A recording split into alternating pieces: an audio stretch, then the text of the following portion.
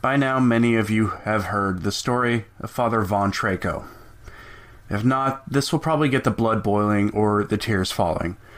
Father Traco is an Anglican ordinary priest who was recently excommunicated for criticizing the post-conciliar popes.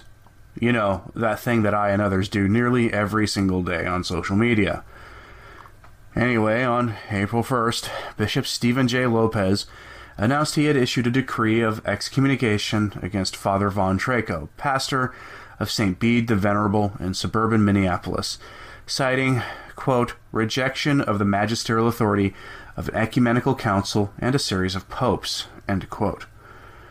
The charge stems from a homily Father Traco delivered on November 25th, 2018, on the solemnity of our Lord Jesus Christ, King of the Universe.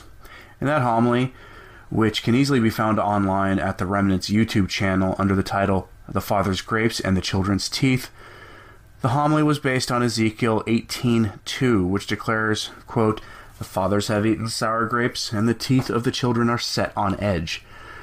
I actually remember when this homily went public nearly 9 months after the fact, because it was that good and that accurate description of our times. I still remember it, 9 months later. In the homily, Father Traco outlined the failures of the popes during and after the Second Vatican Council, and even provided action steps for Catholics so that they can help restore order. This, of course, caused quite a controversy, causing Church Militant to reach out to Father Traco and ask him about sedevacantism, to which he replied, quote, thank you for asking this question of me directly. In answer, I can say without any dissimulation that I have never denied the validity of the Second Vatican Council, and I do not now believe, nor have I ever believed, that the Apostolic See is vacant. End quote. I know that some of you will be disappointed in that response from the priest, but any way you cut it, Father Traco was excommunicated recently for his citing the sins and errors of these popes and other figures and the failures of the council, all of what he said being objectively true. We're going to take a brief break now and answer a question that I am certain will appear in the comments. What is the Anglican Ordinariate? I'll quote the homepage of the Anglican Ordinariate for the answer. Quote, the pastoral ordinate of the Chair of St. Peter is a structure similar to a diocese that was created by the Vatican in 2012 for former Anglican communities and clergy seeking to become Catholic. Members of the Ordinariate are fully Roman Catholic, while retaining elements of Anglican heritage in their celebration of Mass and in the hospitalities and ministries of their Catholic parishes. Based in Houston, Texas, the Ordinariate includes communities throughout the United States and Canada. Our Lady of Walsingham in Houston is the principal church. Other large communities include St. Luke, Bladensburg, Maryland, Christ the King, Towson, Maryland, Church of the Incarnation, Orlando, Florida, and St. Thomas More in Scranton, Pennsylvania. Ordinary groups and clergy are located in areas such as Maryland, Texas, California, Iowa, Alabama, New York, and South Carolina, Oshawa, Victoria, Ottawa, and Calgary. Based in Houston, Texas, the Personal Ordinariate of the Chair of St. Peter has more than 40 Roman Catholic parishes and communities across the U.S. and Canada. The establishment of the Personal Ordinariate of the Chair of St. Peter was the Vatican's pastoral response to repeated and persistent inquiries made by Anglican individuals and groups in the United States and Canada who, over time, have come to identify the Catholic Church as their home. Those joining the Ordinariate have discerned they are truly Catholic in what they believe and desire full membership in the Catholic Church.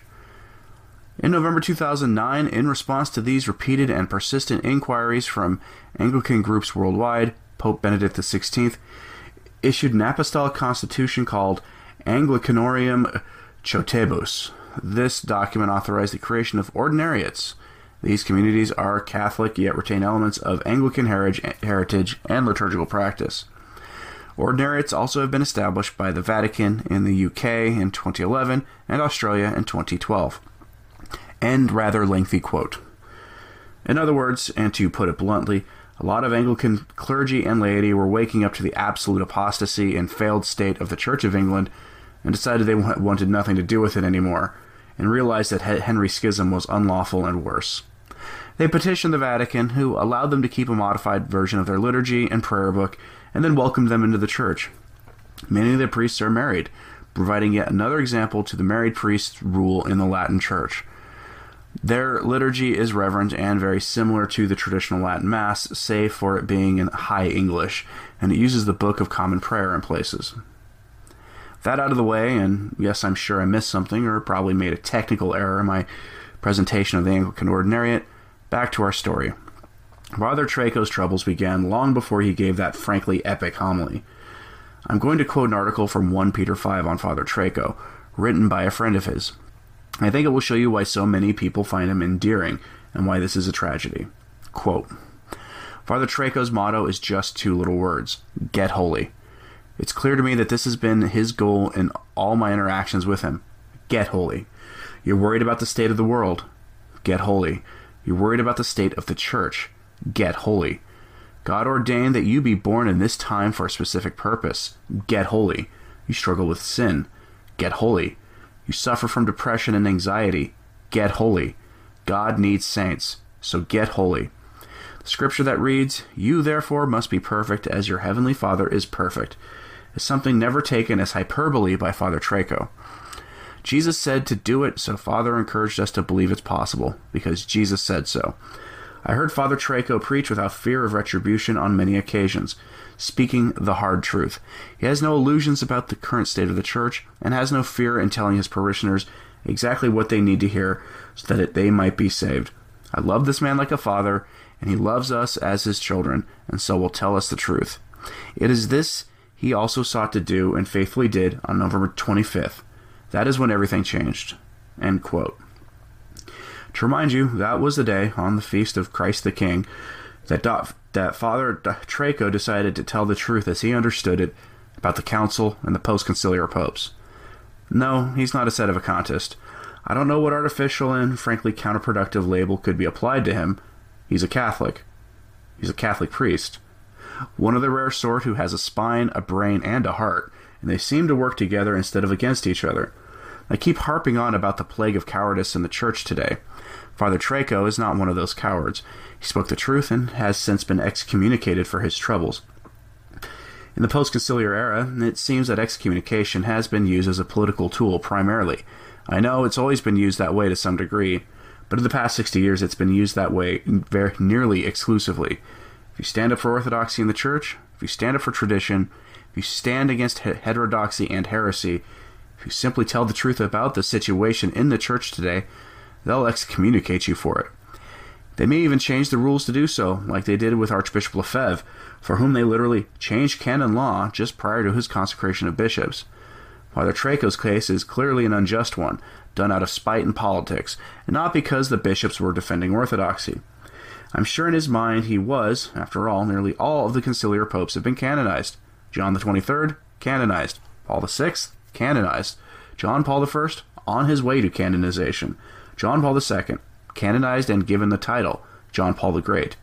That leaves the odd situation of two popes at present, and you know that Francis will probably get canonized if things don't turn around soon.